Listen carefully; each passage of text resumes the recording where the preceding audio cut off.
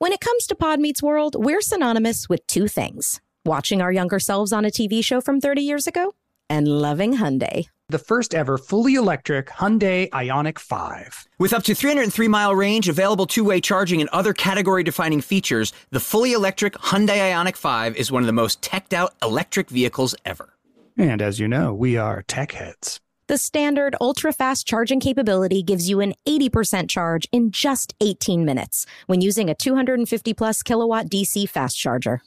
And with the available two-way charging, you can charge larger electronic equipment inside and outside the car, backyard or side yard. Hyundai, it's your journey. Learn more at HyundaiUSA.com. Call 562-314-4603 for complete details. 2024 Ioniq 5 rear-wheel drive has an EPA estimated driving range of up to 303 miles.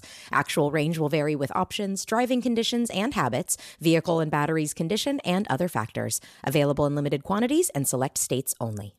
This episode is brought to you by Huggies Little Movers. Listen, Huggies knows that babies come in all shapes and sizes, and so do their tushies. Especially when they start really moving. With Huggies Little Movers, you get their best-fitting diaper with its curved and stretchy fit. That's right. So no matter what kind of mover you've got, they'll feel protected and comfy while their little tushy wiggles and jiggles all around. Huggies Little Movers has curves designed to fit all baby curves and helps provide up to 12-hour protection against leaks. So make the switch to Huggies Little Movers today. We got you, baby. It's time to tell our Pod Meets World listeners that if you're currently tuning in via headphones, it's time you take audio seriously and join the JLab family. JLab offers incredible sound for all of life's moments. It's tech done better. Consumers deserve better than the same old tech they've been stuck with. Instead of high price tags, everyone should have access to new innovations and products they actually want. So JLab thought, hey, why not do something about it? What are you waiting for? Get out there and join the JLab family. JLab.com. JLab. Your kind of tech.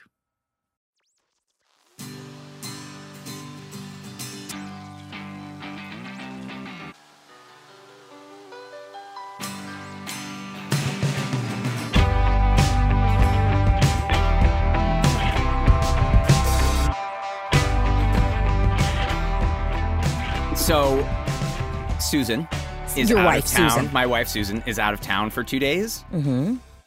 And the second she leaves, I become 12. Oh, man. Otter Pops. Dude, I had Taco Burger Bell? King for Was it dinner in a last pack of night. cigarettes? No, God, no. Thank Thankfully, God, no. Burger King for dinner last night. I was watching Marvel movies. For the record, I could do all this when she's here. I know. Like, It she would doesn't- have no problem with any of this, but I don't.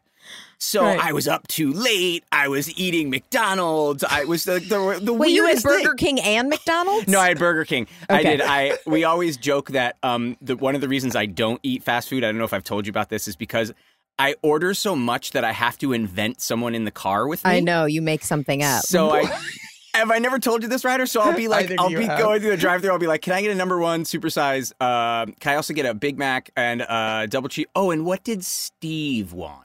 Yeah. And so that's why I don't eat it. So last night, and then you also hit an age where you go, I'm not sure my body can take Burger King for too much longer.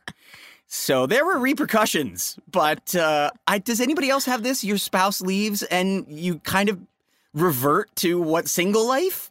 Yeah, I guess. Yeah, like there's definitely been times when like I'm like, oh, I got the house to myself tonight, and yeah, suddenly I'm like, a full bottle of wine gone. And Right. I'm like, oh, I'm drunk alone. That was a night. But no, because honestly, because of Indy, it means more responsibility when my spouse Right. leaves. It's like, oh, I've got to like parent all, like, because she's such the food person in our family. Like, she's the cook and she takes care and she loves preparing food and cooking. I'm like the dishwasher guy. So when she's out of town, I'm like suddenly super stressed about having to cook for Indy. Yeah. I'm just like, oh, I got to wake up and get What are breakfast you gonna and make eat? lunch, and what are we gonna eat? And I'm just so bad at that like aspect of life. So that's where most of my energy goes when she leaves. Nice. But no, I know Yeah. what you're saying though. There's What definitely about a you, sense of- Danielle? Because do you ever have moments to yourself, just totally to yourself? I mean, I do occasionally, and me, the true lover of everything unfun, I get so excited to have the house to myself that I clean it make sure it's super organized and Jensen's stuff is off the counter. I do that and too. Then I do that too. I sleep in the middle of the bed. Oh, geez. Step back. And yeah, and I read a book, that kind. I light a candle, maybe things that I'm like, why don't I light a candle when Jensen's around? But like things that just feel like you're alone. Like I turn my house into a spa because I'm going to be quote unquote alone. But really that only means I'm alone for the probably 40 minutes I'm going to be awake after the children have gone to sleep. Right. And then I go to sleep. But for those 40 minutes, I'm in the middle of the bed with a candle lit and a book, and the house is clean, and I'm thrilled. Yeah, that's my alone is really alone. That's the difference. Like I have the dog, but I don't have kids or any responsibility. And But then I go a night where I'm like, ooh, I'm in the bed by myself. And the second night I'm like, Susan. I want my wife to come back now. Where's my Susan? Exactly. There's a sandwich place that Jensen really likes that I cannot stand. I don't like it. Us? I'm not going to. Yes, it is. It's best. Disgusting. Is made on a brick of bread. Oh, I love it. How dare you? When there's damn subs and arts subs, you're going to talk about a... I love it so much. The bread is like a brick. It is disgusting. I love it. I have so many good sandwich shops near me, like 3 or 4. And so some of them are brand new. I love a good sandwich. Anyway, go on. Me too. A sandwich is like my favorite lunch. A good sandwich. The best. And so when Jensen doesn't have to think about what I'm going to eat, the first place he goes is And I felt really validated when one time I was gone, I was at work. And so Jensen, we always make sure that obviously our dear nanny has lunch. We provide her food. And so one day he said, Miss Delia, I'm going to go to, would you like anything? And she said, I'll just find something here. And he was like, do you not like? And she was like, no. Oh, it's the best. And I was like, thank you. He's alone in the house, loving the sandwich place. So have you tried Domingo's up the street? No. Oh, Domingo's will change your life. You wait in line, but it will change your life. You sounded like Tony Quinn. You touch me, we go to Domingo's. You touch me, we go to Domingo's. It's so good. Oh, it's so good. It's an little Italian shop that makes everything behind the counter. It is so good. Love it. Do they have cannoli? They have everything. Has great cannoli. I'll give them credit for that. Yes. Well, to celebrate the end of season 2 and the start of season 3, we just released 3 new shirts, and they're all available at podmeetsworldshow.com. First up, to celebrate the greatest rapper ever cast on Boy Meets World, we have a Fresh Boy shirt.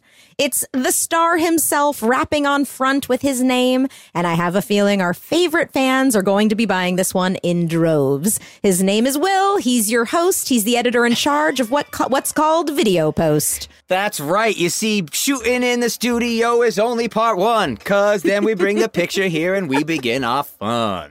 Yes. I love it. It's literally my favorite shirt. I can't wait to get it. It's great. Second up, we finally have the Sean shirt we deserve. It is in the same style as our Harley shirt. We have Sean Hunter on front, and on the back it says somewhere in between Gandhi and Soupy Sales. It's in a nice navy blue. It is the perfect way to celebrate our favorite little emo teen. I'm gonna rock that one too. It's so great. He wasn't he? Kind of an emo teen. That's great. He was an emo teen for sure. Ugh. And lastly, and right in our obscure wheelhouse, we created the first ever official band shirt for The Tongues. Oh, yes. Alan Matthews' high school band that he reunites unsuccessfully in the episode Band on the Run. The front has the Tongues logo, which we just made up, and it says 4 guitars, 1 sound.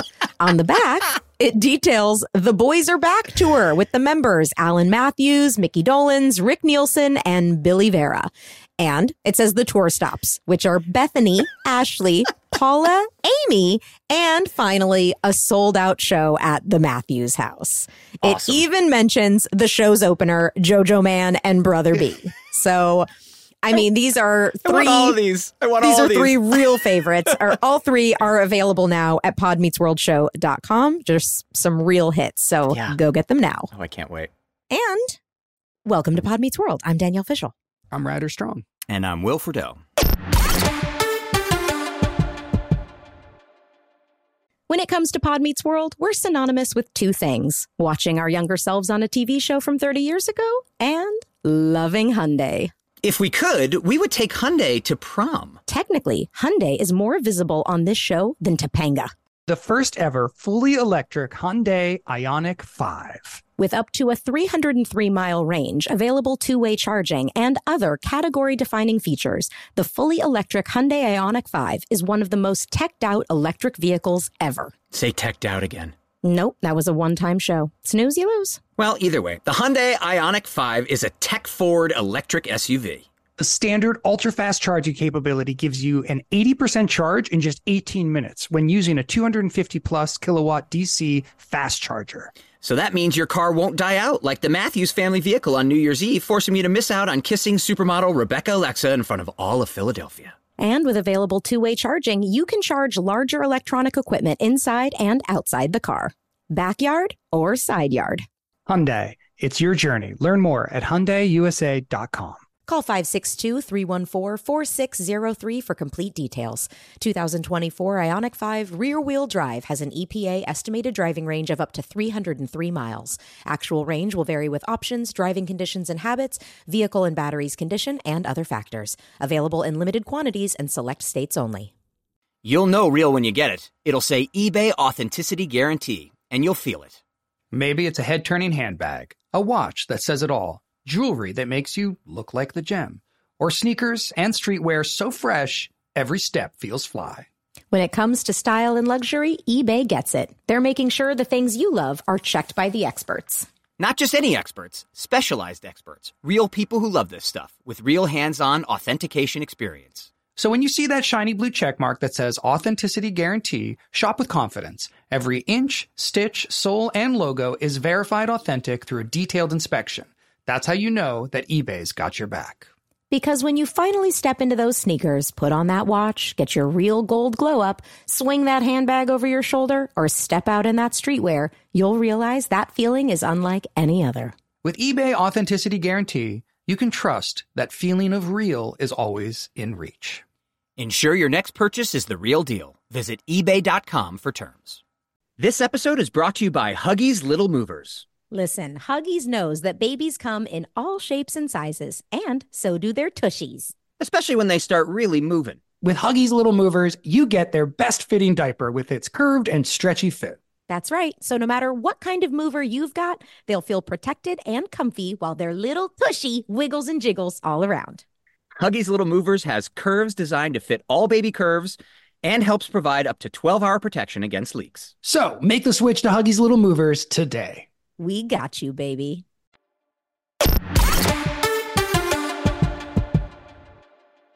So we are so happy to welcome back Bruh Meets World, our favorite fan-created Boy Meets World recap podcast, which is hosted by Siege and TC, two childhood friends who say they approach the sitcom with a melanin point of view.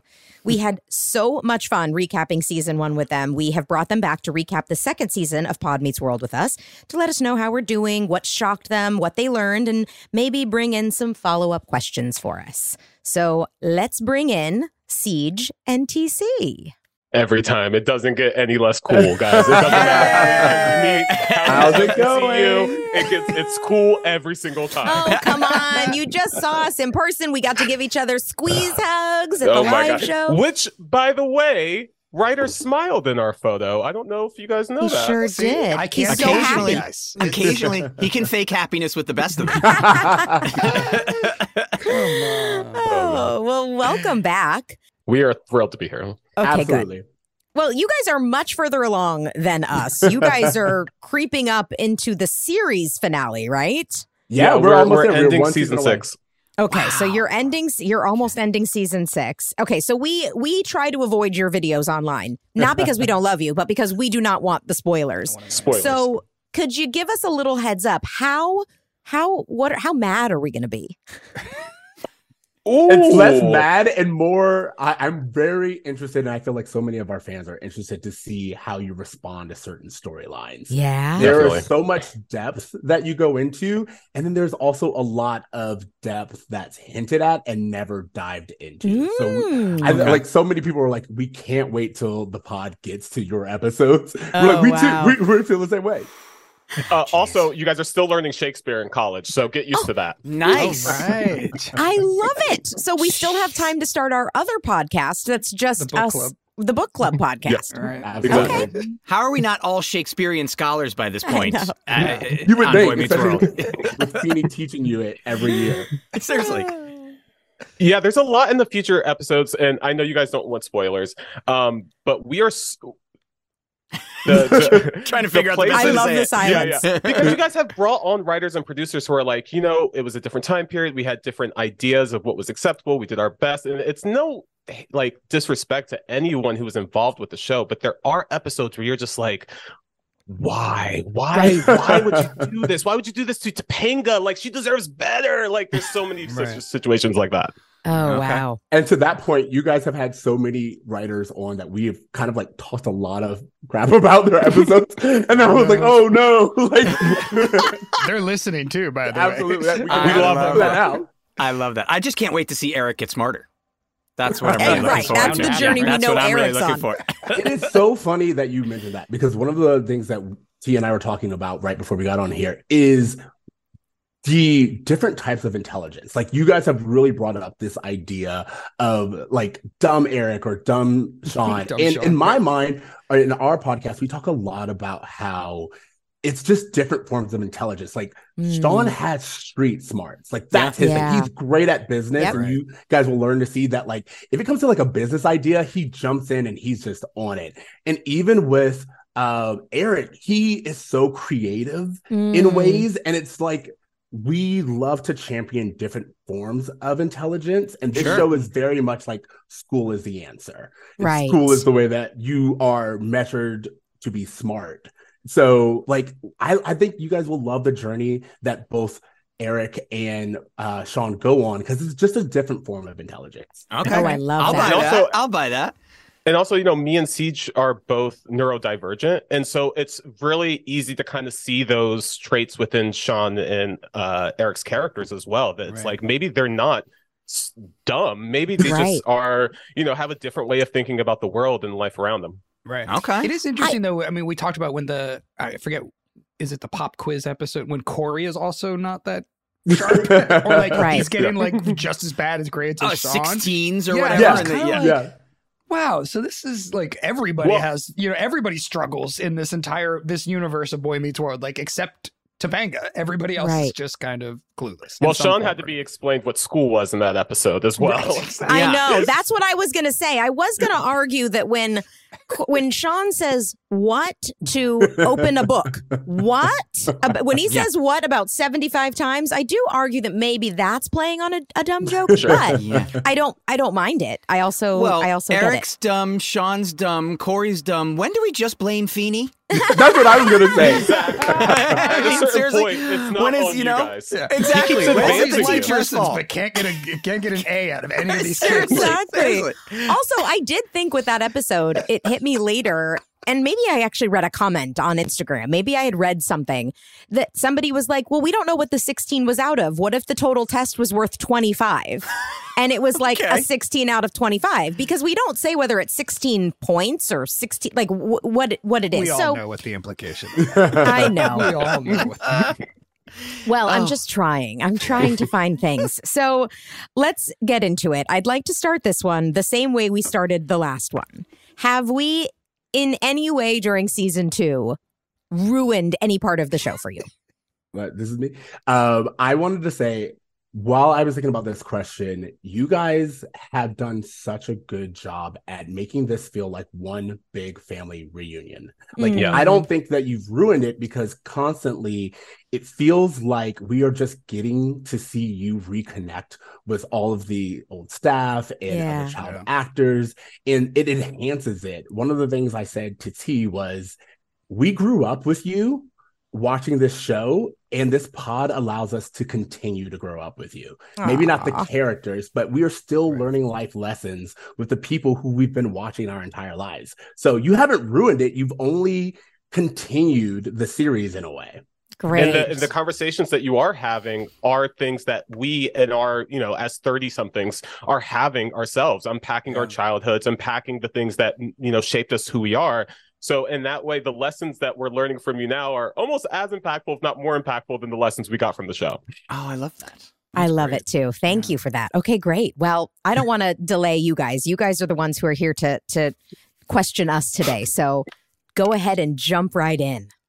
Absolutely. I think one of the things that we had is like in the second season, it's funny. You guys have talked very much about how Corey seems to believe that like no one cares about him and yet he's the most popular person in school. I feel like Boy Meets World has kind of been that way where you guys felt like, oh, no one's watching. And yet everyone's like, oh my God, this was such an important show. Like how has the journey been with like discovering how impactful it's been in the second season? I feel like you guys blew up. Man, that's funny. I never even thought about that, but you're right. We joke. We're like, Corey feels like nobody's even knows who he is, and yet he's the most popular kid in school. I think when we started doing conventions, certainly, and we got to have those face-to-face conversations with people where they got to say what the show meant to them or what our characters meant to them. I think we realized back then, like, wow, this show really had an impact on people. And I think that's when the conversation started between us about like, well, why? Why did our show why was our show so different? Why did it make such an impact? But I don't know. Have you guys, Ryder? I think it's changed a little bit with the pod because, well, a lot with the pod. But because I think that conventions are a very self-selecting group. I mean, those are people that, are more than your typical fan. Like they're not somebody who casually watched Boy Meets World. They're usually people who are seeking us out to meet us, to take a photo with us or get an autograph. And so those are that. I mean, to meet those people was obviously like a bit, for me, just acknowledge like, oh my gosh, this show. But I feel like the podcast has invited an even wider fan base of people who just grew up watching the show, didn't really think about it so much, wouldn't necessarily like want to come meet us at a convention, but they'll listen to our podcast and then they have reached out to us either through letters or so it has felt like I'm more aware of different types of Boy Meets World watchers now. Like I feel like at conventions I always felt like I was kind of meeting the same person or the same type of people, like, oh, we're all like the fans, like the people who really know. And now it's like we're getting feedback from people who are like, oh, I liked this season. I like a little bit of Boy Meets World, but now I've been listening to your podcast and and they have opinions and I like that. It's cool. It's cool to think that there's just all there's a wide array of people out there. The full diaspora of your fandom. Yes. There you go. It's also, I think we talked about this before. When we first started, we were that show that never got any publicity. They kept moving us around. We were at 8:30. We were at 9:30. We were at 9 o'clock. Every other show that came on the TGIF lineup started to do all this press. It was Melissa Joan Hart all over the place, or it was Family Matters. And so we just kind of felt like the little show that just kept going. Like I always said we were the younger version of Wings, and everyone's like, what is Wings? And I'm like, Wings went 8 seasons. Yeah. And so that's why that I think we always felt like that is because the show really took off in popularity on the second run when it was when they did Disney Channel and then they did MTV. And so I think that's when all of a sudden we started to realize, it was getting really popular. So that kind of sticks with you. When you have that first reaction of, we're on a show and our fans love us, but we'll never be. I mean, I remember it was season 7 when TV Guide came down and interviewed all of us, and we were like, TV Guide's here. They know we're on TV. So it was, I think that stuck with us, that feeling of like, we're just that show that keeps going and we're not super popular and that's okay. We're having fun. We're enjoying. And frankly, I think it made for a better product because we were, towards the end, entertaining each other. Yeah. And I think you could see that we were like just making each other laugh and having fun with each other and inside jokes that made it into the show. And I think it made for a better product because we thought we were just entertaining the 300 people that were there to watch our show and each other. Yeah. And now that you guys have this podcast that you guys are, last time we talked, you talked about how important it was for you guys to like reclaim this narrative and reclaim your part of Boy Meets World. And now you guys are going on tour and you're having these open, vulnerable conversations in front of an audience. Is there any nerves going into just like taking the show on the road and having these conversations in front of a crowd? Danielle? Yeah, but not, I think for me at least, not so much about having these conversations in front of people or on the road, because, you know, I am an open book sometimes to a fault. I know Ryder is that way too. Will is a little more guarded, but he's also very comfortable with creating boundaries. I'm always really proud of him for that he is guarded and has boundaries that he puts up, but he doesn't refuse to participate in the conversation. He participates to the level that he feels comfortable, and he's and we respect that and appreciate that. And I love that about him. So I don't think we're worried about having those conversations on the road, but certainly taking the show on the road and figuring out what the show is. And we all take such pride in the podcast, but the podcast is us just having our conversations. It doesn't feel like a ton of quote unquote production, and a live show feels like there needs to be a level of production that we will feel very proud of. And so I think the nerves come from not wanting to let people down and wanting to give people a great time and wanting to have a, you know, snazzier production value than maybe we have with us having a conversation. I don't want to speak for all of us, but that's how I feel about it. Yeah, no, I feel the same way. I don't want to talk about it because I don't like to talk. No, I'm kidding. I don't talk about live shows. I don't talk about live shows. No, literally right before you both came on, producer Jensen Karp, husband of this podcast, we were all like, "Hey, how are we getting from city to city?" And we're like, "Well, we're figuring it out." So we're. I mean, every live show we've done now, we'll have 15 or 20 minutes worth of rehearsal an hour before the show starts, and frankly, it gives us the energy when we get out there. We kind of like it. We're nervous before because we're like, maybe we haven't figured out exactly what we're doing, but then we get out there and the energy takes over and we start talking, and then we're good. The thing is, the audiences have been so great. Oh, they're the amazing. Connection that we feel. And so it's like really... Like, yeah, I was nervous when we did our show in San Diego. I was just like, what is this going to be? And then we walked out there and it was like, oh, these are our people. Like everything we say, like they know. It's like all of our, you know, this private, what feels like a very private conversation we've been having suddenly feels very public in a wonderful, welcoming way. Like they started yelling stuff out and we're like having conversations with them. Like, no, it's the side yard. It's the backyard. Like, well, come on. I mean, it was amazing. It was amazing. Yeah, it was great. You really created like a second community also for like the show. It's like all the in-jokes of the pod itself. You're right. Like so many people are like team side yard, team backyard. Like it's fantastic to watch. And when you attend these shows, you can feel that sense of community. Again, it's like one big family reunion that we're all invited to be a part of. Yeah, well, it was so amazing seeing you at the live show, right when you said, and you guys nailed it. I was like, it's the Bro Meets World guys. Okay, I literally stopped myself so many times. You guys were like, who was that person from that? And I was like, I know the answer. I was like, we will have our own moment to talk with them. You let other people participate. I love that. So cute.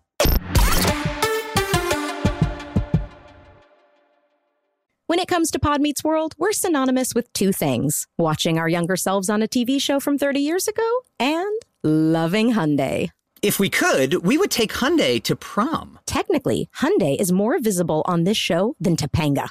The first ever fully electric Hyundai Ioniq 5. With up to a 303-mile range, available two-way charging, and other category-defining features, the fully electric Hyundai Ioniq 5 is one of the most teched-out electric vehicles ever. Say teched out again. Nope, that was a one-time show. Snooze, you lose. Well, either way, the Hyundai Ioniq 5 is a tech-forward electric SUV.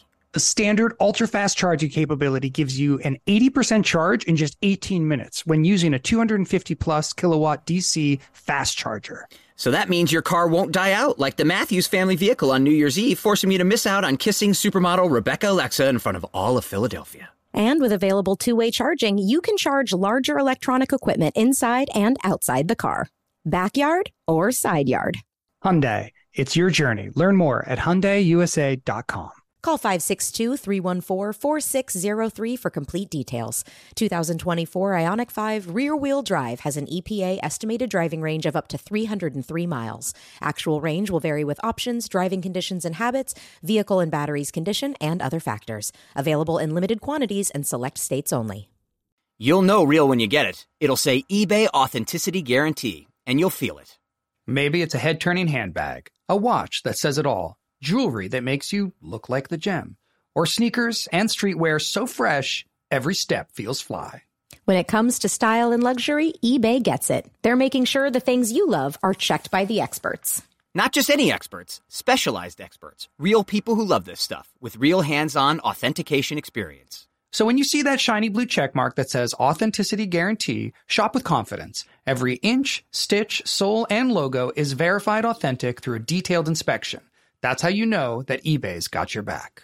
Because when you finally step into those sneakers, put on that watch, get your real gold glow up, swing that handbag over your shoulder, or step out in that streetwear, you'll realize that feeling is unlike any other. With eBay Authenticity Guarantee, you can trust that feeling of real is always in reach.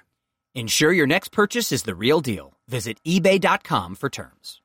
This episode is brought to you by Huggies Little Movers. Listen, Huggies knows that babies come in all shapes and sizes, and so do their tushies. Especially when they start really moving. With Huggies Little Movers, you get their best-fitting diaper with its curved and stretchy fit. That's right. So no matter what kind of mover you've got, they'll feel protected and comfy while their little tushy wiggles and jiggles all around. Huggies Little Movers has curves designed to fit all baby curves and helps provide up to 12-hour protection against leaks. So make the switch to Huggies Little Movers today. We got you, baby.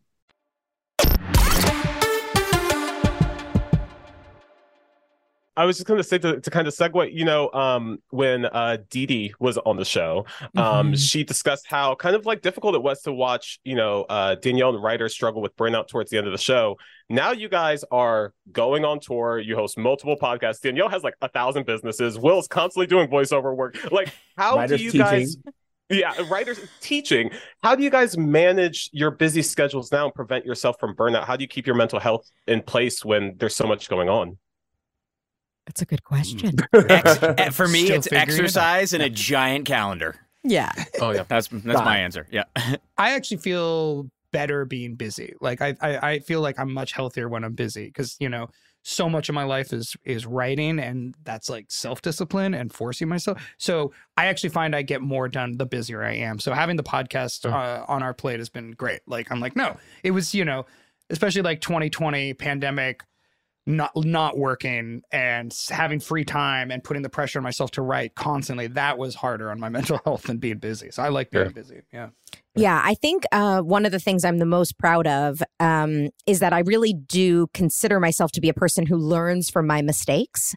And I learned from the mistake of taking Boy Meets World for granted. I learned from that mistake, especially through talking it out on the podcast, that like this time when I get to these, like all of the things that I'm doing now, directing, having the hair care company, doing this podcast, going on the road with the guys, doing the live shows, being a wife and a mother to 2 kids. These are things I dreamt of. I literally dreamed of these things and wanted them so badly. And I have them all. And I am succeeding at them. Yeah. And if I were to feel like, oh, I'm just so exhausted, I'm just so burnt out, I'm just blah, blah, I'd be doing the exact same thing I did when I was on Boy Meets World. And I'm just not doing that. I'm going, yeah, I'm busy. Yes, I'm tired, but I am also, this is the life I dreamed of for myself. Right. It's everything I ever wanted. And it is also getting easier. Like Ryder said, I am happier when I'm busier. Yeah. Also, as my kids get older, they are getting easier. It's not it's not quite as demanding. And so I'm enjoying it. I'm enjoying it. I know.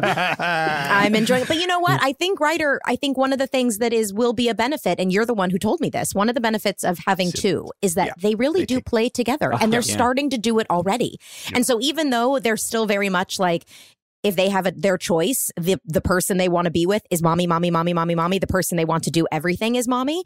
But every now and then, the two of them are off and it's quiet. And I'll think, it's quiet. Something's going on. And I'll Something's turn wrong. the corner and they're wrong. just playing with each other. That's awesome. The creepiest thing is them playing quietly. Exactly. Yeah, of It's course. like, "Ooh." Of course. Exactly to your point, Danielle. It was so amazing to hear those interviews with us when we were kids, and to hear that I wanted to be a screenwriter and Yes. filmmaker. And it was like such a reality check of like, oh, right. I have Yes, achieved my you dream. did it. You did exactly what you wanted. Exactly. And I didn't even realize that I was vocalizing that the first season of Boy Meets World, Right. but clearly I was. And so, yes, I have to remind myself, like, I've done it. Like I did, and I did the exactly thing. the same way. I have to be happy and be like, oh, the struggle is that my script is taking a long time to write. Right. I'm writing a screenplay. Like Right. that's my job And right I make now. a living doing I it. make a living doing it. Like, Yeah. well, not right now. I'm on strike, but you know, Yeah, I'm no, not writing true. anything right now. That's true. I'm on That's strike. true. Well, that's so fantastic. Actually, as you said, learning that your childhood dreams have come true in that way.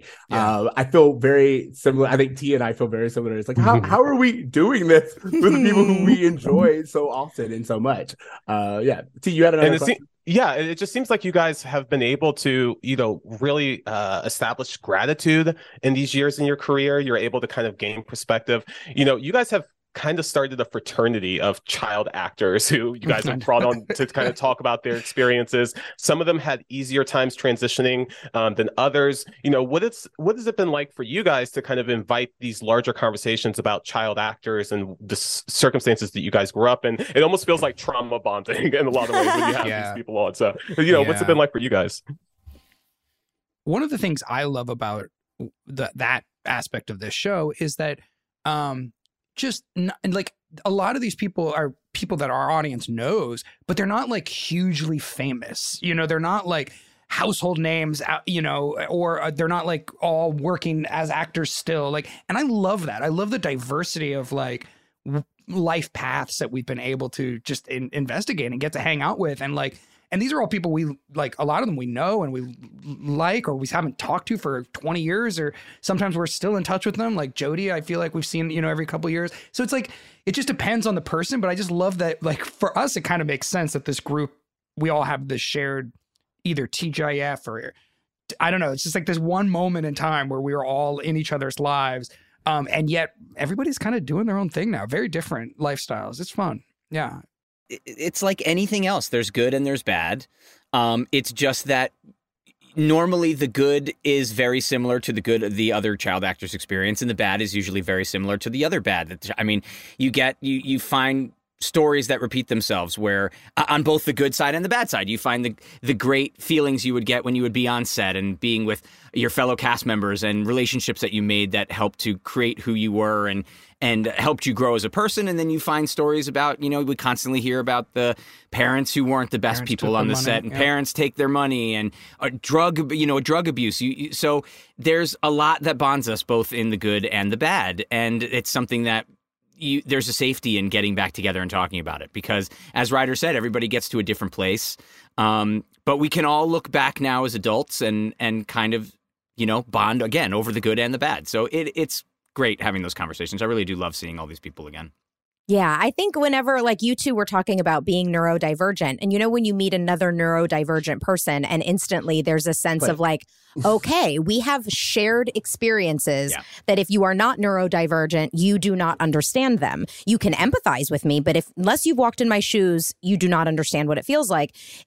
Being a child actor is very much the same way. If you've never done it, you can empathize, you can learn, but you can't ever really know. And I think it can be that way if you were also an incredible gymnast, you would meet another gymnast and you'd be like, okay, we know the quote unquote, the struggle and the highs and the lows.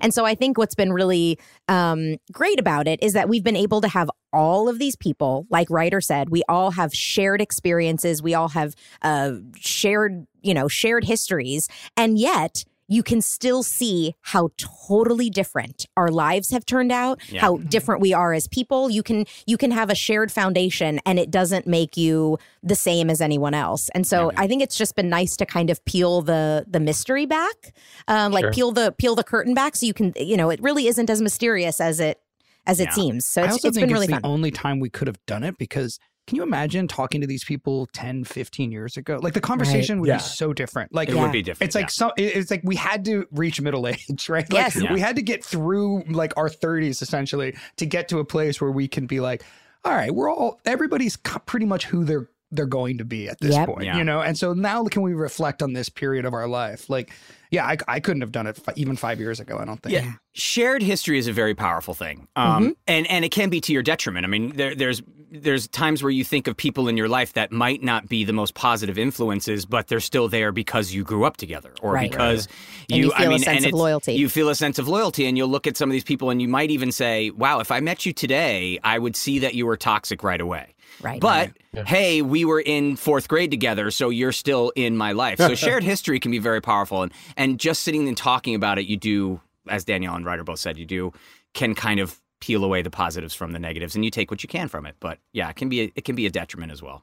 I want to say to that, like, part of what makes your pod so important and so helpful is you both are like all three of you are so authentic and open, and you like answer questions or ask each other questions that I was like, there's no way they're going to like be that honest and vulnerable. And as you said, I think it's part of like having the maturity and kind of like the distance and reflection. But to that note, T and I had a lot of questions about like how being a child star affected you as adults. Because listening to this season, we've heard so many stories, and you guys even talked about, like, for example, like this second season is way more, let's say, touchy.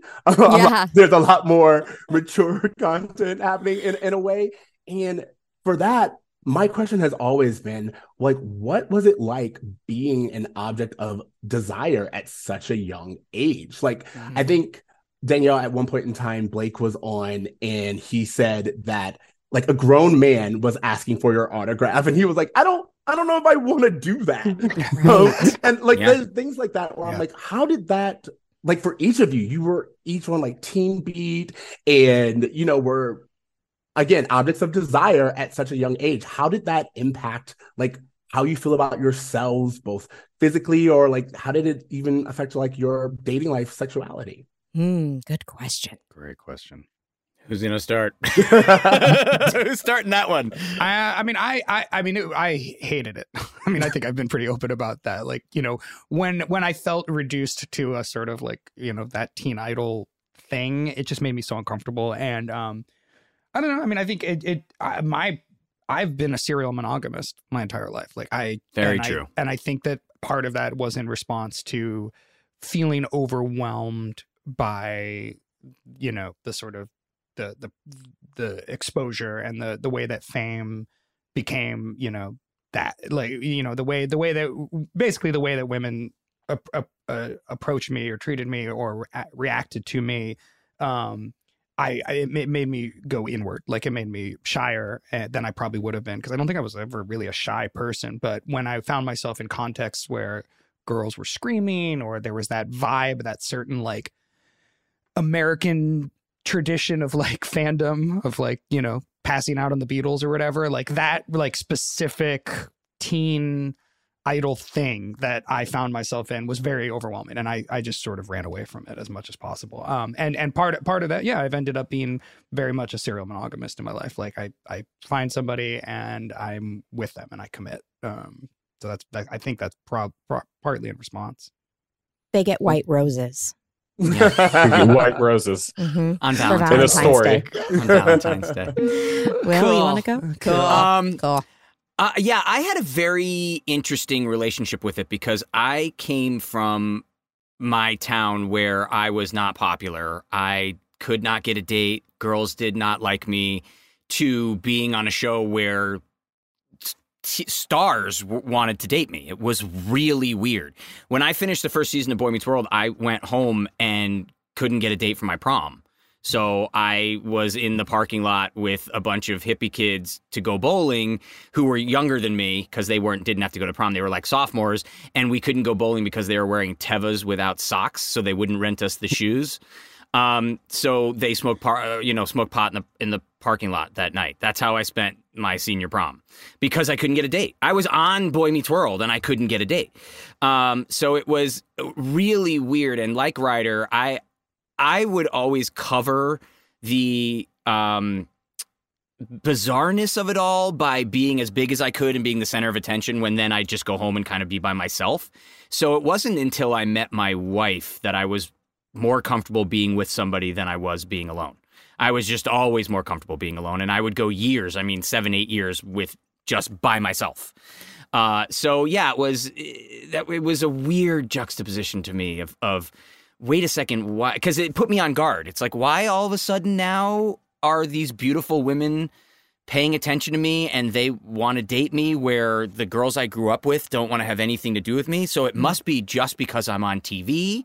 Right, which felt inauthentic. Which then That's the way it felt for me too. Yeah, it felt fake, and it probably wasn't that. It was probably that it was a very small version of PTSD from middle school and high school to then, I was able to be more myself when I lived by myself and was in Los Angeles and doing what I loved. So I was probably more open to the idea and more comfortable in myself and more confident. And so that showed when I would be around young women. But it was so weird to me to go from just not having a date to then like, wait, why is Nikki Cox even talking to me? It was really bizarre. And it happened in like a day. Yeah. Cox, Jennifer Love Hewitt, no big deal. Yes, I know. And so it was very, very strange. By the time I was dating Love, I was far more comfortable in myself. And she and I had a wonderful relationship. So that was nice. And that was kind of, I always considered Love the relationship that most people have when they're like 14. Does that make sense? Where it's absolutely. That first pure, we couldn't stand to be more than 6 inches away from each other. It's like the normal high school relationship you have. I just happened to have it when I was 19 or 20. But that was normal for me. I did some things in my life very, very early, lighting up a cigarette at 10 years old. And some things in my life I found very, very late. So that's kind of how it affected me. But Danielle as a girl and then a woman, it must be a totally different thing. I'm so excited to hear this. Yeah. Yeah, it definitely took a lot of. I didn't really process how it affected me as a teenager or how it affected me in my 20s or even in my 30s up until the last few years, and then I was really able to look back on it and connect the dots. As we've talked about, as a kid, I always wanted to be older. I always wanted to be an adult. I wanted to be seen as an adult, and so getting adult male attention as a teenage girl felt like I didn't think of it as being creepy or weird. I felt it like it was validation that I was mature and I was an adult and I was capable of, and that they were seeing me the way I was, not for the number on a page. And in hindsight, that is absolutely wrong.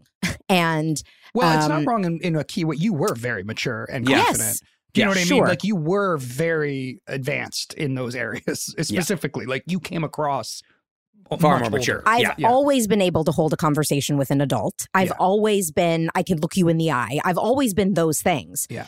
But in a romantic male gaze sense, I should not have been outwardly talked about at 14, 15, 16 years old. No. And I was, even directly to me. I had, I had people tell me they had my 18th birthday on their calendar.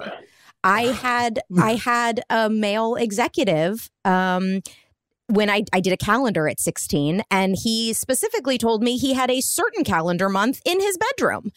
And I, at the time, although the first thought when I heard like that, my first thought was a little like, oh, the immediate thought after that was, yes, because we are peers, because we're peers, and this is an acceptable. And this is how you relate to peers. And this is how you relate to peers. Yeah. And so what it ended up doing for me is that while I was on the show, because the majority of people I spent my time around were, and I split my time between my regular high school. I had my regular high school boyfriends. Everybody heard me tell the story about my high school boyfriends, but they've also heard me talk about, dating Jonathan Taylor Thomas and then, obviously Lance Bass. And so I had a little bit of both. After Boy Meets World ended, I have been my whole life mostly a serial monogamist. But what it really did was it made me bad at boundaries. I was so focused on not wanting people to think that I thought I was too good for them, that I had absolutely no expectations of how you're supposed to talk to me, of how you're supposed to treat me. I would stick it out for the sake of sticking it out because I didn't want anyone to think I thought I was better than them or that they were not good enough for me. And it wasn't until I was in my late 30s that I went, okay, I've had failed relationship after failed relationship, and I could easily point the finger and be like, well, that's because this guy was this, and that's because this guy was this. But at the end of the day, I'm the one doing the selecting and I'm the one picking these people. And what am I doing wrong? And I really it was during Girl Meets World that I took that time to say, you need to figure this out because it's you. And it was during that time that I really realized how few boundaries I had. And I started setting up boundaries. Sure. And, we've talked about it before. One of the biggest light bulbs that went off for me is how much easier it is to hold a boundary than it is to knock them all down and then expect them to be picked back up again. Once you cross a boundary, let's use a totally hypothetical example. Once you are having a conversation with a dear friend at work at the water cooler, and then you start talking about your marriage and maybe we have a problem in our marriage. And then they say, oh, it's so bad. It's too bad. We should get dinner sometime. And then you go to dinner and then you talk about your problems in your marriage with the friend over dinner. And then next thing you know, I don't know how it happened, but suddenly I'm sleeping with this person. I don't know. I didn't intend for it to happen. Well, it's like there was a series of boundaries that were knocked down that led to that point. It didn't happen overnight. And so if you can say, okay, before I enter this new work relationship or friendship or whatever it's going to be, I'm going to set clear boundaries for what is acceptable and what's appropriate. And then I'm just not going to knock them down. It's much easier to maintain those. So that was, 37 years in the making. That's so fantastic. There's so much about what you guys have talked about in terms of identity and sexuality, which I kind of felt like was a through line, not just for season 2 of Boy Meets World, but also season 2 of your podcasts, kind of understanding, how sexuality was thrown on you at a young age, but also trying to reclaim your identity. And even the guests you've brought on have kind of talked about, wanting to be seen for more than the characters they were portrayed, or wanting to be seen for more than just, these ideas that were thrown at them at a young age. Working as child actors, it seems as though it was difficult to navigate child and adult relationships when you're working with adults as your peers. I guess I'm trying to figure out what lessons did you guys learn getting out of that, and how have you been able to kind of educate the next generation on how to navigate those waters easier? I mean, you're working on Girl Meets World. What advice would you give Sabrina Carpenter for how to, balance those relationships? That's a very great question. Anybody want to jump in? Go ahead, Danielle. Okay. I am, it's such a fine line to walk because we've all talked about it, writer, Will, myself, and how sets operate in ways that most normal workplaces would never. There's a lot of actors in general are touchy-feely. There's a lot of, coming in for the day and seeing each other and hugging immediately and then hugging again before you go to lunch and hugging again when the day is over. And then 12 hours later, you see each other and you hug again and you give each other piggyback rides to the set. And there's about just being a family and how you're all part of this and together. We are a family. Yep. And it's hard because I do think of Ryder and Will as my family. They are family to me. For better or worse, I will love them no matter what. They are my family. But and sets talk about it all the time. Oh, we're building this family. We're building this family. No, you are professionals at a workplace. And the truth is, when this show is over, within a couple of years, you're probably not all going to be at each other's birthday parties or at Easter or at Passover at each other's houses. That's what family does. You see each other regularly. You call for advice. After the show ends, these relationships will probably start to fizzle, because that's just naturally what happens unless you form very deep bonds with people. And so it is a very fine line to walk, where you don't want to seem like the person who's saying, I'm not your family, stay away from me, and now I'm cold and a witch, or, being rude. But I also do not want you to feel as though you have to treat me like the family member that I truthfully am not. So it is a fine line to walk. And I think as adults, it is your responsibility to not cross those boundaries. It is your responsibility to set the walls of, yes, I am here for you and want you to feel comfortable coming to me, and you should trust me, because I am a trustworthy person. So I'm going to prove that to you. But I also need to maintain the appropriate boundary that a 27-year-old or a 30-something-year-old woman should have with a 15-year-old girl or boy. Mm-hmm. So it's perfect. It was so obvious on our set how generational it was too, because the person who set the best boundary was Bill.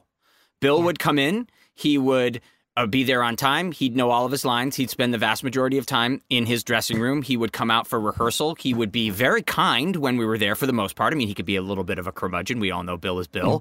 A little grumpy occasionally, but we loved him more for it. The lines, as Danielle was saying, they're not just blurred sometimes, they're obliterated in really, really horrible ways. I mean, when you're sitting there on a set and a 45 or 50-year-old man comes up and elbows you in the ribs and then gives one of these to Danielle, like, hey, are you looking at this? And she's 14, that's common. That used to happen all the time. Talking about how hot the guest stars are. The guest stars are. Oh, the skirts aren't going to be short enough. And like in my mind, because they're my age. So for me, so it would be like a normal conversation. But in retrospect, I'm like, that person was 45 having that conversation, or 30-something. That's why Girl Meets World threw me. Girl Meets World threw me the most, because you saw, I would get there. And again, I got to look at it from I was not the frog in the pot. I got to come in and occasionally kind of look at the entire thing that was happening. And you saw a lot of those traits where it was you'd walk in and, somebody 13, 14 would be sitting on somebody's lap who's 35. And again, there's nothing overtly sexual about it, but it's still just inappropriate.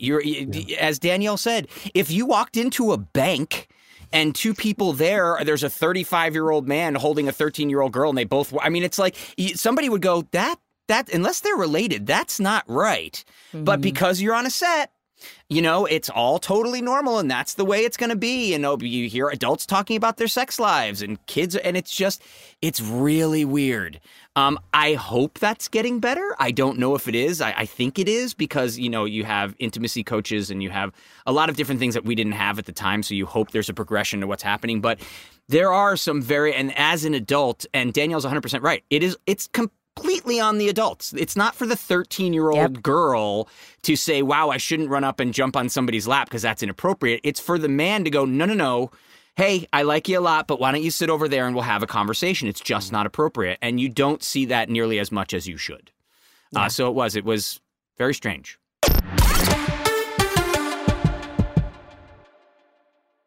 When it comes to Pod Meets World, we're synonymous with two things: watching our younger selves on a TV show from 30 years ago and loving Hyundai. If we could, we would take Hyundai to prom. Technically, Hyundai is more visible on this show than Topanga. The first ever fully electric Hyundai Ioniq 5. With up to a 303-mile range, available two-way charging, and other category-defining features, the fully electric Hyundai Ioniq 5 is one of the most teched-out electric vehicles ever. Say teched out again. Nope, that was a one-time show. Snooze, you lose. Well, either way, the Hyundai Ioniq 5 is a tech-forward electric SUV. The standard ultra-fast charging capability gives you an 80% charge in just 18 minutes when using a 250-plus kilowatt DC fast charger. So that means your car won't die out like the Matthews family vehicle on New Year's Eve, forcing you to miss out on kissing supermodel Rebecca Alexa in front of all of Philadelphia. And with available two-way charging, you can charge larger electronic equipment inside and outside the car. Backyard or side yard. Hyundai, it's your journey. Learn more at HyundaiUSA.com. Call 562-314-4603 for complete details. 2024 Ioniq 5 rear-wheel drive has an EPA estimated driving range of up to 303 miles. Actual range will vary with options, driving conditions and habits, vehicle and batteries condition, and other factors. Available in limited quantities and select states only. You'll know real when you get it. It'll say eBay Authenticity Guarantee, and you'll feel it.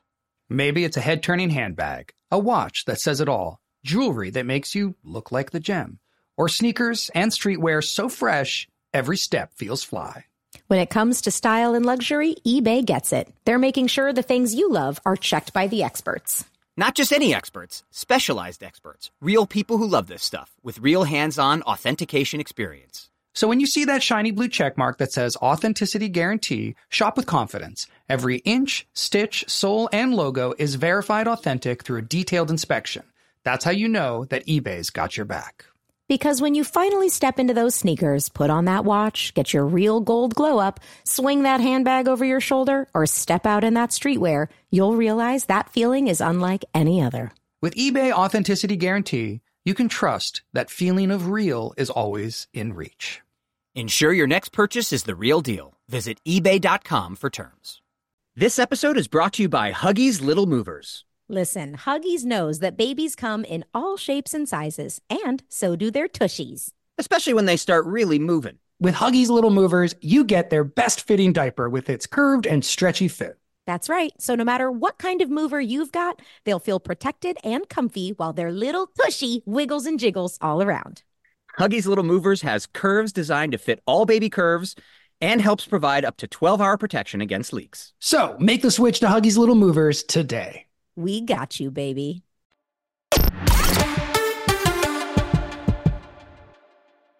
One of the things I've been thinking about based on all of the interviews and the conversations we've been having, in particular with season 2 and where we're making out all the time and stuff, is that there is something intrinsically exploitative about child acting. Just intrinsic to you're taking somebody whose brain is not fully formed, whose identity is not fully formed, and you're putting them in a position to perform a role, to do something, to whether that's some sort of song and dance that they wouldn't do otherwise. You're putting them in, and so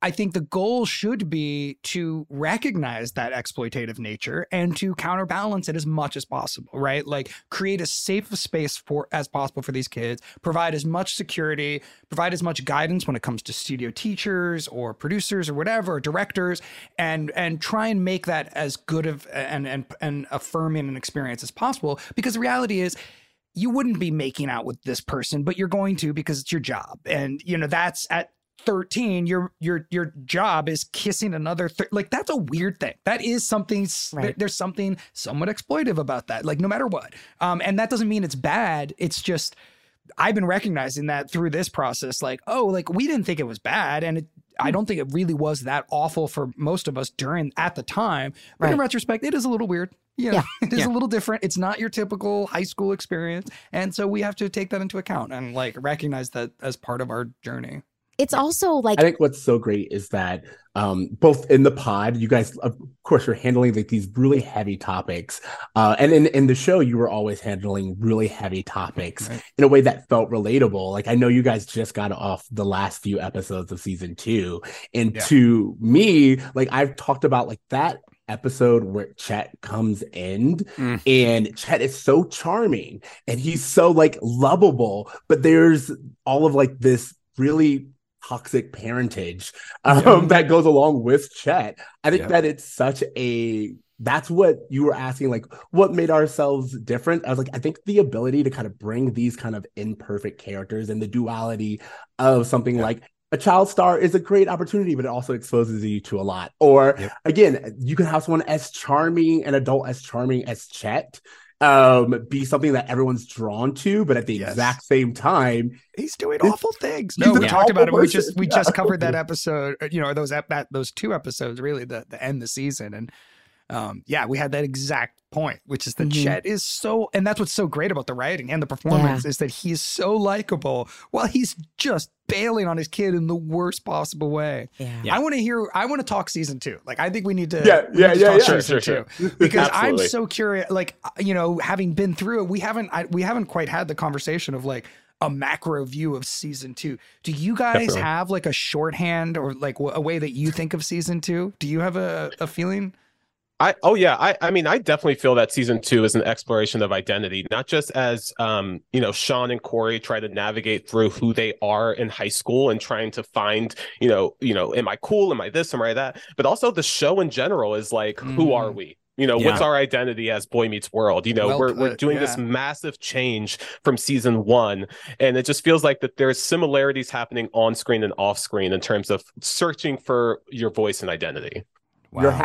You're half Happy Days and half like the old season of Boy Meets World, you know, like where you had like Harley somehow in the 50s, but like all of these modern modern clothes and modern problems. It was a really fun exploration season 2 to just kind of see the world expand. You know, like if we're talking about Boy Meets World, season 2 is really where his world starts to expand. We get a little less of the family, which is really sad, but it absolutely brings in so many different characters and like the guest stars that you guys brought on was because you had so many storylines that had really good relations for Corey to interact with. Yeah. We, at the beginning of season 2, we felt what we called drop shock. I think Will's the one who came up with drop shock. Did you guys also experience drop shock coming into season 2? And if so, when did that wear off for you? Okay, so speaking as a lifelong fan of this show, no, not at all. Because I loved the transition. Like, I know that it was shocking for you guys, maybe as actors or especially watching it now, but being that demographic, I was like, yeah, go to school. Like, make this relatable to me. Talk about the teachers, talk about the faculty. Like, those were all, like, you know, you guys were kind of mentioning how the sex stuff was, you know, awkward, but there's also some truth to the fact that these are the conversations that kids are having at this age. And to be a kid at that age, I was like, yeah, like, how do I say hi to a girl? Right. Like all of these things. So you guys are you guys matured a lot in this season, but it reflected the, you know, what your audience was maturing into as well, I think. Okay, good.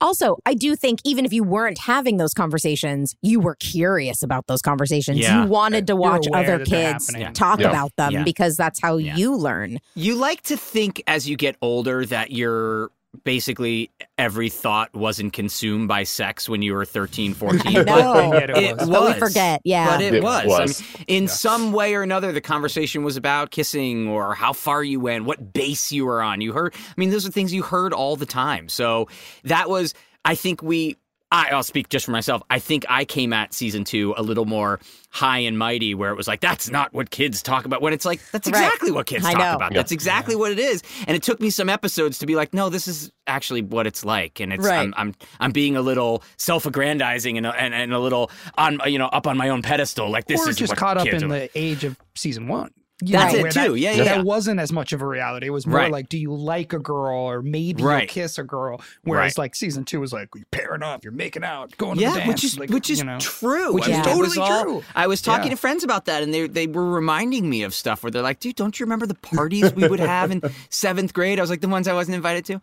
they're like, yes. They goes, but we would have them where, you know, it was like making out or learning different ways to kiss, or it was like, you know, so apparently this was all normal. I just blocked it out or wanted to think I'd outgrown it. But it's very strange. To T's point, season 2 is also really heavily about how that age of like 13, you're trying on different identities. Like the idea that Corey is constantly being like, am I cool enough to be here? Or what does it say about Sean that he is invited to this party and I'm not? Like there is so much of like even Ingrid coming in and being like, hey, this is who I was, but I want to be cool. And I feel like that's, again, so relatable to what kids that age are going through. Just like trying to find out, who do I want to be? Like even when there are interviews, there's like this innate understanding of like what you want, but like how do I express that authentically? Yeah.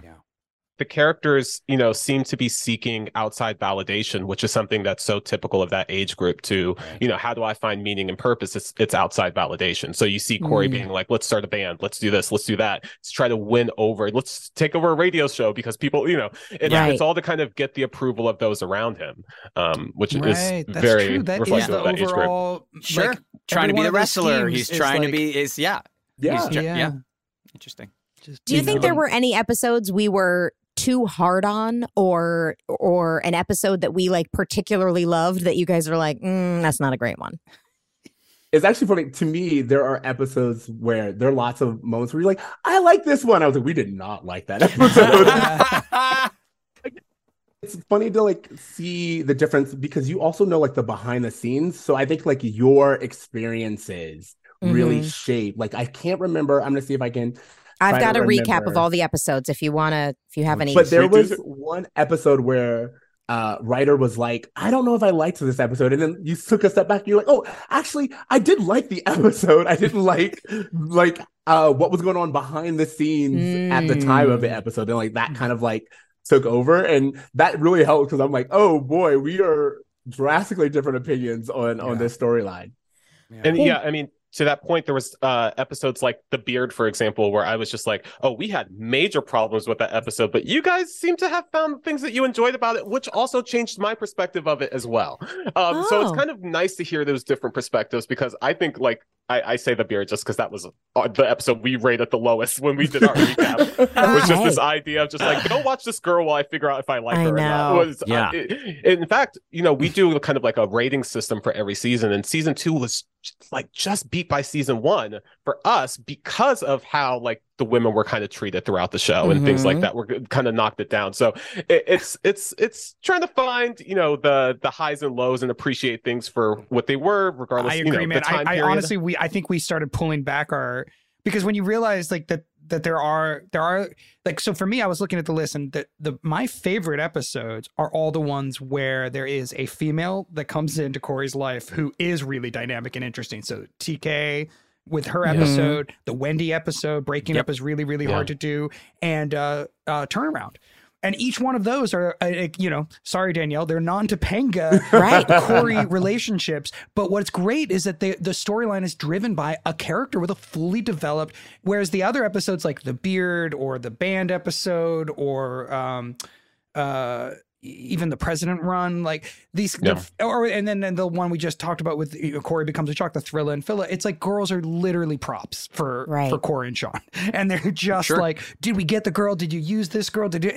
And that, you know, we just stopped talking about it because I feel like we didn't want to hit that too hard in our recaps. You know, like when you reach The Beard, it's like, well, that's just the way this episode is going to go. Like, it's not worth, you know, like, I would also argue though, Ryder, that like Thrilla and Phila is a perfect example. Other than our core cast, the guys were props too. So it's like, you know, all the wrestlers, they didn't have fleshed out backstories. Hey, big, good looking wrestler guy named Savage, you know? I mean, so it's like we focus on the fact that the women were kind of one dimensional, not even two dimensional. They were one dimensional. But a lot of the guys were too. They would guest stars that would come in. And if you weren't a Griff or a Frankie, it was like, we don't care about your backstory. Say your lines, get us to the next point of the show, and we'll go from there. So I think that was more pervasive. We didn't talk about them in terms of dating. Like, you know, no, that's true too. No, that's true as well. The characters themselves were reducing women to like candy, like literally arm candy. Your name Candy. Of course. And like, I want you, and you come with a jacket, and like that. It's one thing for the character to be reduced, which was true, but also for us as the main characters to be consistently reducing women to, you know, getting them or not was pretty crappy. Yeah. I'm curious because you guys have had writers, producers, you know, come on and, you know, they kind of get really matter of fact, like, hey, there's only so many pages that we can fill. Like, you know, there's all of these circumstances that kind of shaped the stories that were being told. I'm curious, like, how has, you know, rewatching these episodes, having these conversations with the creators, you know, shaped, and you guys, you know, going through and doing your critique, how has this shaped your idea of story structure and how you know, like Ryder, you write screenplays, like you are now analyzing, you know, a television show almost like it's your part-time job now. So like, how is this you know, impacting the rest of your careers? I'm mostly I'm impressed with our writers, like, you know, and I'm impressed with how consistently well structured these stories are. Like, no, I mean, I think that what's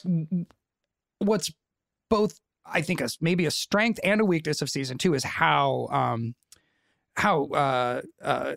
multi-personality it is. Like, you know, the tone is just all over the place. Like you have episodes that are such romps and farces where nothing is supposed to be taken seriously. And then you have like where the season lands with Sean and his dad and Turner, like, which is taken so seriously. And I know that that's kind of the Boy Meets World thing. And so I don't know, like, you know, from episode to episode, it's a little like, whoa, which mode are we in?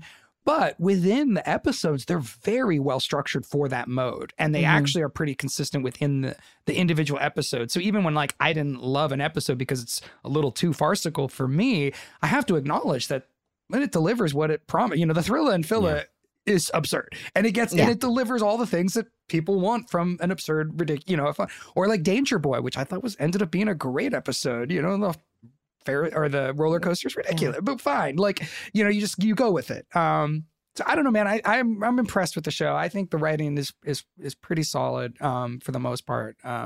Besides the, you know, some of the things we talked about, like with the female characters and whatnot. Like in general, like our show is pretty darn well written. Yeah, it is.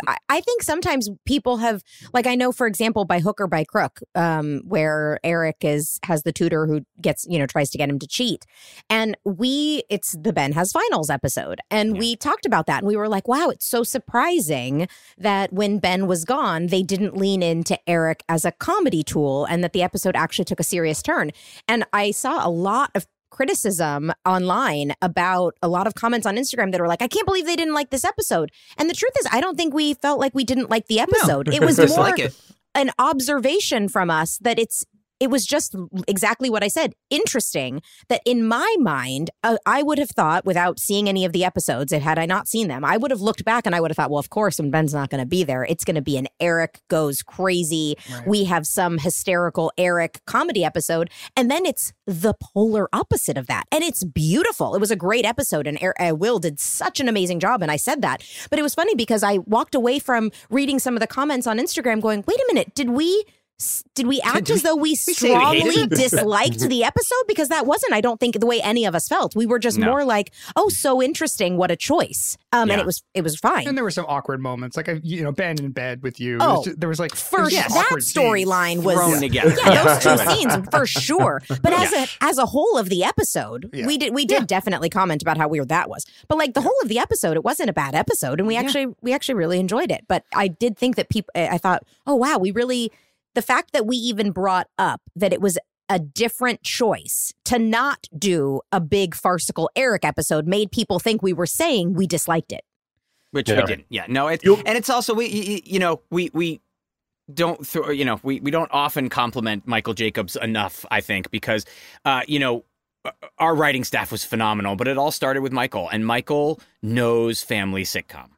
And it is a very specific, it's not even just a niche on television, but it's a niche within sitcom to do a good family sitcom.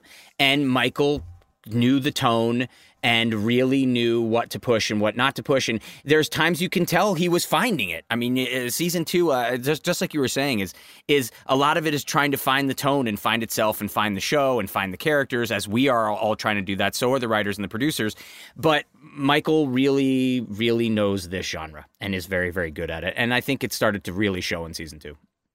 Absolutely. It's funny that you guys said that, because with season 2, there are lots of episodes I remember listening to you where you guys are like, oh, we found our rhythm. We like, you know, like you guys kind of just felt like you meshed, or you really understood what kind of show you were making. Mm-hmm. And I feel like there are moments, like, even as listeners, I am impressed that they were able to kind of take something like, what is it? God, I'm blanking right now on Harley's departure, and then turn that around and give us Griff and give us a character that actually made sense for the space. And I'm totally on your team that TK, I want to see a world where TK just takes that place, but they were able to kind of turn it around and make it make sense for the rest of the season.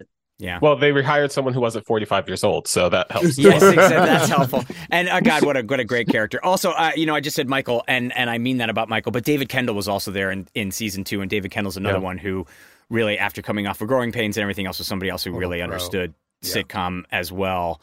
So yeah, we had the right team together, and it showed. I mean, it really did show. And I think that Harley Griff is a perfect example of that, because it so easily could have just disappeared and we never saw it again. But all of a sudden in comes Adam Scott with this character that's phenomenal and so nuanced and so doing things like the massage table in Feeney's classroom. And it was great to watch. So yeah, that was fun.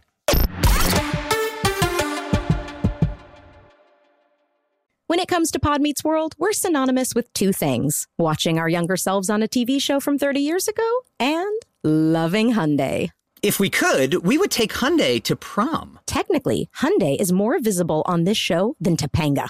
The first ever fully electric Hyundai Ioniq 5. With up to a 303-mile range, available two-way charging, and other category-defining features, the fully electric Hyundai Ioniq 5 is one of the most teched-out electric vehicles ever. Say teched out again. Nope, that was a one-time show. Snooze, you lose. Well, either way, the Hyundai Ioniq 5 is a tech-forward electric SUV. The standard ultra-fast charging capability gives you an 80% charge in just 18 minutes when using a 250-plus kilowatt DC fast charger. So that means your car won't die out like the Matthews family vehicle on New Year's Eve, forcing you to miss out on kissing supermodel Rebecca Alexa in front of all of Philadelphia. And with available two-way charging, you can charge larger electronic equipment inside and outside the car. Backyard or side yard. Hyundai, it's your journey. Learn more at HyundaiUSA.com. Call 562-314-4603 for complete details. 2024 Ioniq 5 rear-wheel drive has an EPA estimated driving range of up to 303 miles. Actual range will vary with options, driving conditions and habits, vehicle and batteries condition, and other factors. Available in limited quantities and select states only. You'll know real when you get it. It'll say eBay Authenticity Guarantee, and you'll feel it. Maybe it's a head-turning handbag, a watch that says it all, jewelry that makes you look like the gem, or sneakers and streetwear so fresh, every step feels fly. When it comes to style and luxury, eBay gets it. They're making sure the things you love are checked by the experts. Not just any experts, specialized experts, real people who love this stuff, with real hands-on authentication experience. So when you see that shiny blue check mark that says Authenticity Guarantee, shop with confidence. Every inch, stitch, sole, and logo is verified authentic through a detailed inspection. That's how you know that eBay's got your back. Because when you finally step into those sneakers, put on that watch, get your real gold glow up, swing that handbag over your shoulder, or step out in that streetwear, you'll realize that feeling is unlike any other. With eBay Authenticity Guarantee, you can trust that feeling of real is always in reach. Ensure your next purchase is the real deal. Visit eBay.com for terms.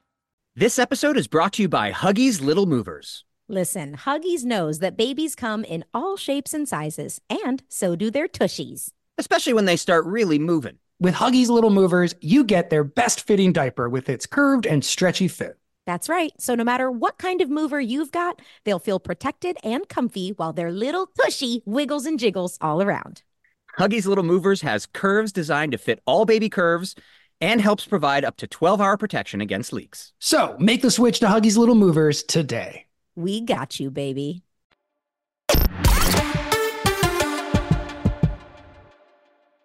You want to get into some superlatives? Because I feel yes, like absolutely. that is... I wanted to roll into that. Do you guys have favorite episodes for a favorite episode of the season? Well, Ryder mentioned some of his, but do you want to spell them out, Ryder?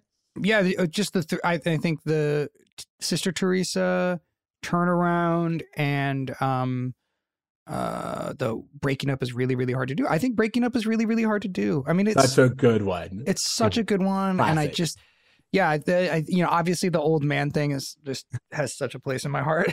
Like, I love that scene so much, but it seems like it has a similar place in everyone's heart. So I feel like that speaks volumes for that episode. And then I just loved, I love the Wendy dynamic and the socks and Corey. It just worked. It was just, to me, that was like by far the best episode of the season. I don't disagree. I thought that was a great episode. I thought for me, Eric-wise, I really liked Danger Boy. I liked the kind of working with Tony really for the first time. And I thought seeing Corey and Feeney together and Corey breaking down and just starting to cry out of nowhere is arguably my favorite moment so far of the entire show. It was so great. That moment was just magical. It was so good. And then for me, just because it meant a lot to me and I really enjoyed it, and it's one of those moments that I talked about where else do you get this experience? Having Nancy Kerrigan skating around you when you're on a frozen pond in Lake Placid is pretty wonderful. So those would be my answers for season 2. Yeah. The last 2 episodes of the season are arguably my 2 most favorite of the series so far. Career Day and Home are just, I absolutely love them. But honorary mentions to some of my other favorite episodes. Wake Up Little Corey is something that I really remember. So for me, like as an actor and as the person doing it, I liked that episode. I liked doing that episode. We actually... when we did our season 2 recap, that was the one that was the highest rated for us as well. Really? Specifically because we really enjoyed how it was, it was a conversation about consent. It was a conversation about, sexual accountability in ways that we just thought was really ahead of its time. Yeah, I really like that episode. Sister Teresa, breaking up is really, really hard to do. And then, like I said, Career Day and Home. So I agree with Will and Ryder, though. Ben breaking down, crying in that scene during Danger Boy is... Everything's great. I don't know. It's just so funny. Also, Corey falling out of the tree during Home. Oh, yeah. Oh, my God. Some of the biggest laughs for me are those 2 moments. So, it really leads to my next question, and I want to see your answers because I have like a very strong answer, but I want to see if any of you have the same. Who is your favorite new character this season? Because you got lots of guest stars. Who do you think is like your favorite new character that was added to the story? There's so many to choose from. In our personal lives, like, is that supposed to go in as well? Or are we just talking character for the show? There was so many new characters because I was going to say Griff, but in reality, Mr. Turner was introduced this season. Mr. Turner was introduced. Clearly my favorite. Me too. Yeah, I have to agree. I have to agree. Mr. Turner is... what an addition. And talk about world expansion. Just that one character alone expands so many different things. It expands the school and it expands home life for both Corey and especially then Sean. So world expansion, Mr. Turner. But then laughs wise, I know who you're going to say. Joey the Rat. Yeah, I was going to say Blake. Blake is so good. He's so good. Oh my gosh. No one has made me laugh more on the show than Blake Sennett. Yeah. That's how he gets out there. He's got the whole thing he is, and he's love it. lyrical. It's amazing. Yeah. When we talked to you guys last year, you were really disappointed about Minkus leaving. I'm curious, how do you feel like he would have done in this new environment? Like if he had stuck around for season 2, I think he would have done amazing. It would have been great. He was so good. It would have just gotten bigger and better and more integrated and more nuanced. And like, so basically he would have been able to take all the Alvin parts, right? So that's like 3 or 4 episodes where he would have had major roles just as being the nerd character, but then also just clearly the way Lee attacked acting and good scenes. They would have given him so much to do, and he would have just chewed the scenery and had so much fun. And would have, and I think the show would have been better. Come on, the show would have been better Lee with the bullies is just the visual alone is worth a laugh that last 30 seconds. So I mean, I would love to have seen that. Yeah, he would have been great. Who is y'all's favorite character in season 2? So Mr. Turner, we talked about, we have a whole segment called Turned On by Turner. Like I have to acknowledge it. Like, ooh, just posted the scene of him in like the A shirt. Yes. And I'm like we can't deny, like you just got to. Tony Quinn's a beautiful man. Absolutely, he still is too. And those tight pants. That's what's so funny. You guys were noticing like the ties the entire season. I didn't see every a single time we tie. watched, Siege would be like, "Look at the cup the booty jeans, though." The booty jeans. So but in terms of laughs, I have such a place in my heart for Chet. Like I feel like he comes in and just he's so impactful, and I like this is one of those new characters where I'm like I'm so glad they kept it around. Yeah, because changes the trajectory of the show, but does so in such a way that like I've talked to this about T all the time.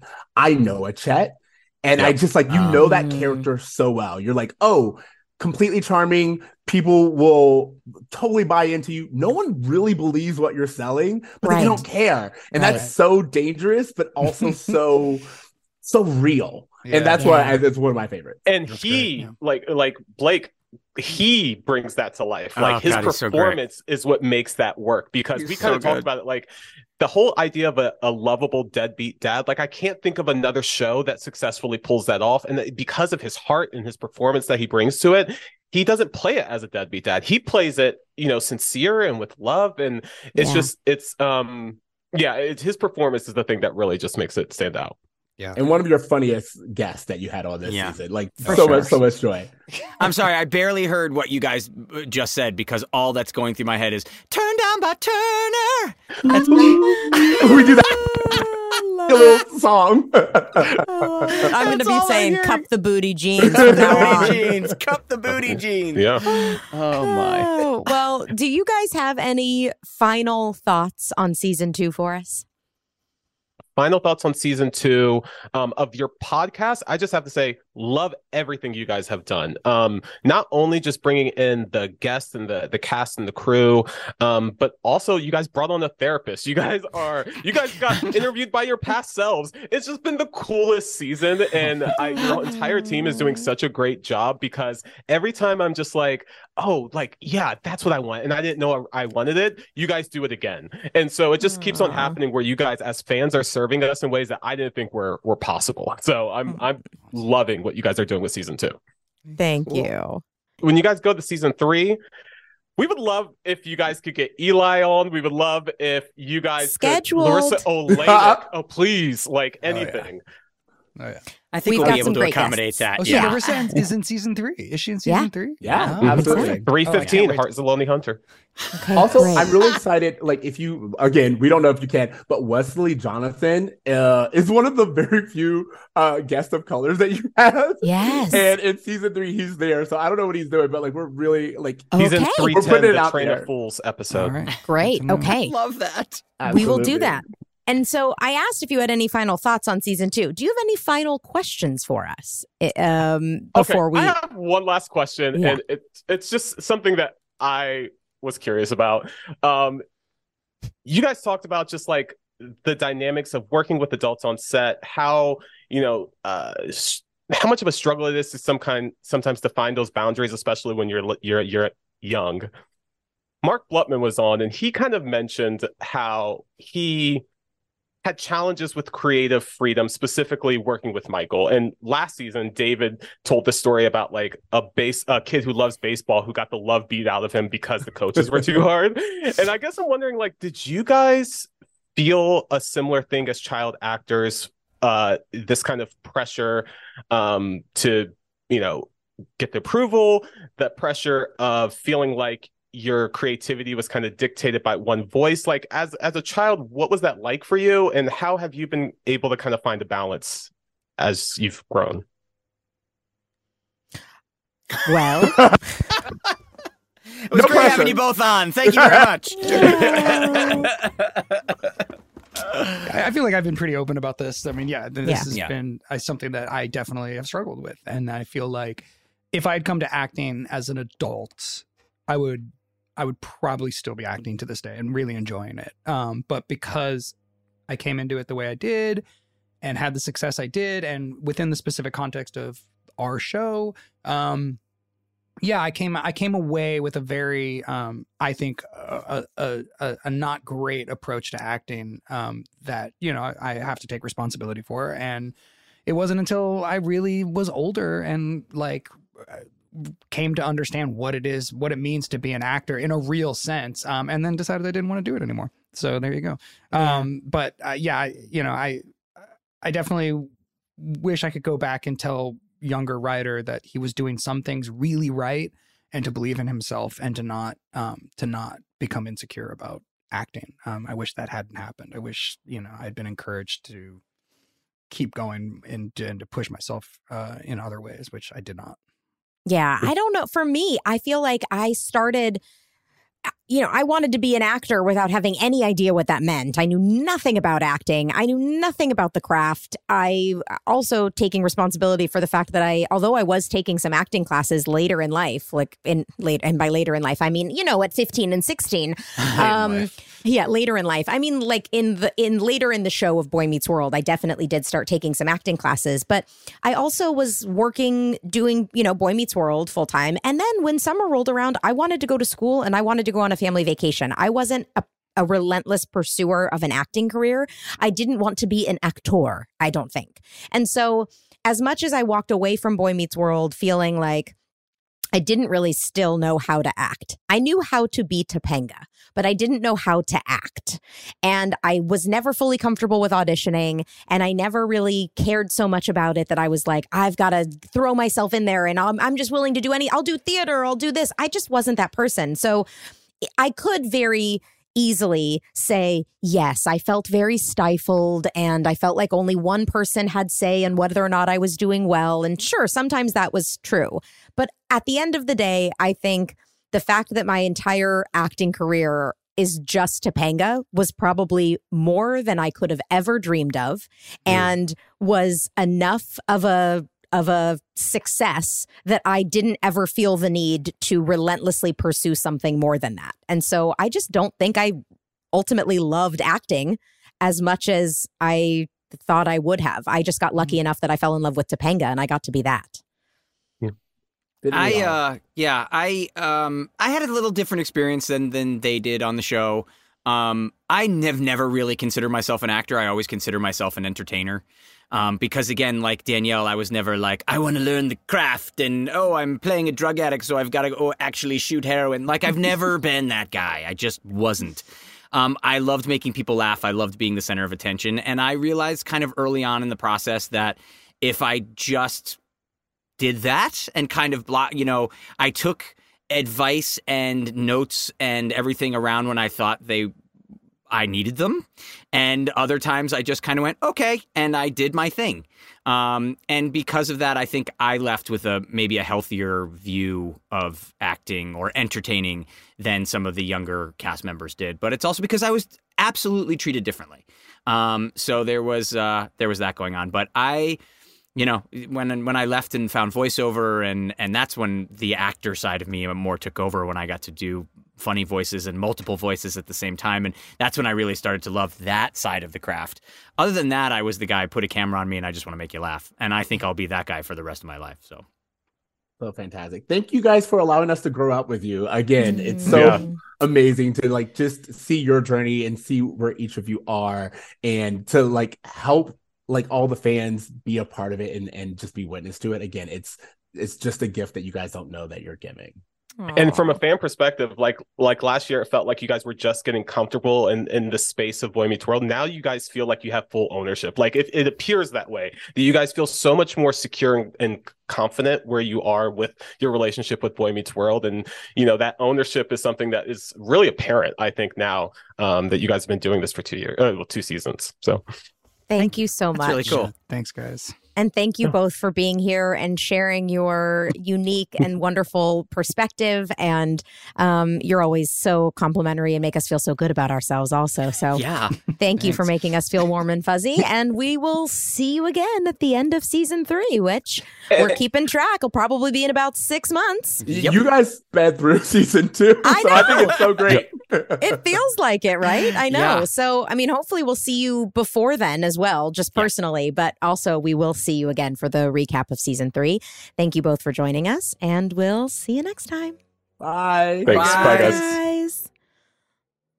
They're so wonderful. Can we make that a series where they just come and just tell us we're awesome for an hour? Yeah, I like that amazing. idea. I love that idea. We could do a bonus episode of just Bra Meets World compliments. I think next time we have them on, we have to be like, you guys, come on, give us some criticism. Yeah. Tell us what you You're right. completely disagreed about. They must disagree with us about. I know. I wish I would have pushed back harder on when they were like, there was one that we liked. That I guess they said the beard. They said really the beard. Yeah. hated Not the like beard. Yeah. Interesting. And we were probably just a little more like, well, the obvious overall thought is pretty apparent. Is icky, yes, but... Right, well, it's like the Alan Amy stuff. It's like we reached the point where we were like, okay, we don't need to keep bringing up. Right. Yes. Like that, We didn't there's need We've to said it. development. People Yes, understand. We get it. Let's move on. they Let's get it. take it for what it is. Exactly. Yeah. Well, I can't wait to see what we're in for with season 3. Yikes. Let's just jump right on in. Thank you all for joining us for this episode of Pod Meets World. As always, you can follow us on Instagram, Pod Meets World Show. You can send us your emails, podmeetsworldshow@gmail.com. And like I said at the beginning, we have got new shirts in our merch. Turned on by merch. Ooh. Amazing. podmeetsworldshow.com. And we'll see y'all next time. Ryder, send us out. We love you all. Pod dismissed. Pod Meets World is an iHeart podcast produced and hosted by Danielle Fishel, Wilfred L., and Ryder Strong. Executive producers, Jensen Karp and Amy Sugarman. Executive in charge of production, Danielle Romo. Producer and editor, Tara Sudbach. Producer, Jackie Rodriguez. Engineer and Boy Meets World superfan, Easton Allen. Our theme song is by Kyle Morton of Typhoon. You can follow us on Instagram at Pod Meets World Show or send us an email at podmeetsworldshow@gmail.com. This episode is brought to you by Huggies Little Movers. Listen, Huggies knows that babies come in all shapes and sizes, and so do their tushies. Especially when they start really moving. With Huggies Little Movers, you get their best fitting diaper with its curved and stretchy fit. That's right. So no matter what kind of mover you've got, they'll feel protected and comfy while their little tushy wiggles and jiggles all around. Huggies Little Movers has curves designed to fit all baby curves and helps provide up to 12-hour protection against leaks. So make the switch to Huggies Little Movers today. We got you, baby. When it comes to Pod Meets World, we're synonymous with two things: watching our younger selves on a TV show from 30 years ago and loving Hyundai. The first ever fully electric Hyundai Ioniq 5. With up to 303-mile range, available two-way charging, and other category-defining features, the fully electric Hyundai Ioniq 5 is one of the most teched-out electric vehicles ever. And as you know, we are tech heads. The standard ultra-fast charging capability gives you an 80% charge in just 18 minutes when using a 250-plus kilowatt DC fast charger. And with the available two-way charging, you can charge larger electronic equipment inside and outside the car, backyard or side yard. Hyundai, it's your journey. Learn more at HyundaiUSA.com. Call 562-314-4603 for complete details. 2024 Ioniq 5 rear-wheel drive has an EPA estimated driving range of up to 303 miles. Actual range will vary with options, driving conditions and habits, vehicle and batteries condition, and other factors. Available in limited quantities and select states only. When I'm on my way to drop off the kids at school and I'm on about 5 hours of sleep and I haven't had my coffee yet, I'm truly one of a kind. Yeah, this sounds like the beginning of a horror movie. It is. But there is one thing I can do immediately to bring some comfort and calm to the situation and keep me moving forward. Eat Keebler Sandies. I like to think that if the good-looking guy was still around, sitting on the couch, comforting himself about not getting into college, he'd ditch the Cocoa Puffs and down some Keebler Sandies instead. Mixed with chocolate syrup? Ooh, why not? When you need a comforting moment for yourself, Keebler Sandies is the perfect treat to keep you going. Each Keebler Sandies shortbread cookie is baked to perfection by the Keebler elves for a light sweetness and a texture that melts in your mouth. The next time you feel like you're juggling it all, reach for Keebler Sandies shortbread cookies to enjoy a simple moment of comfort.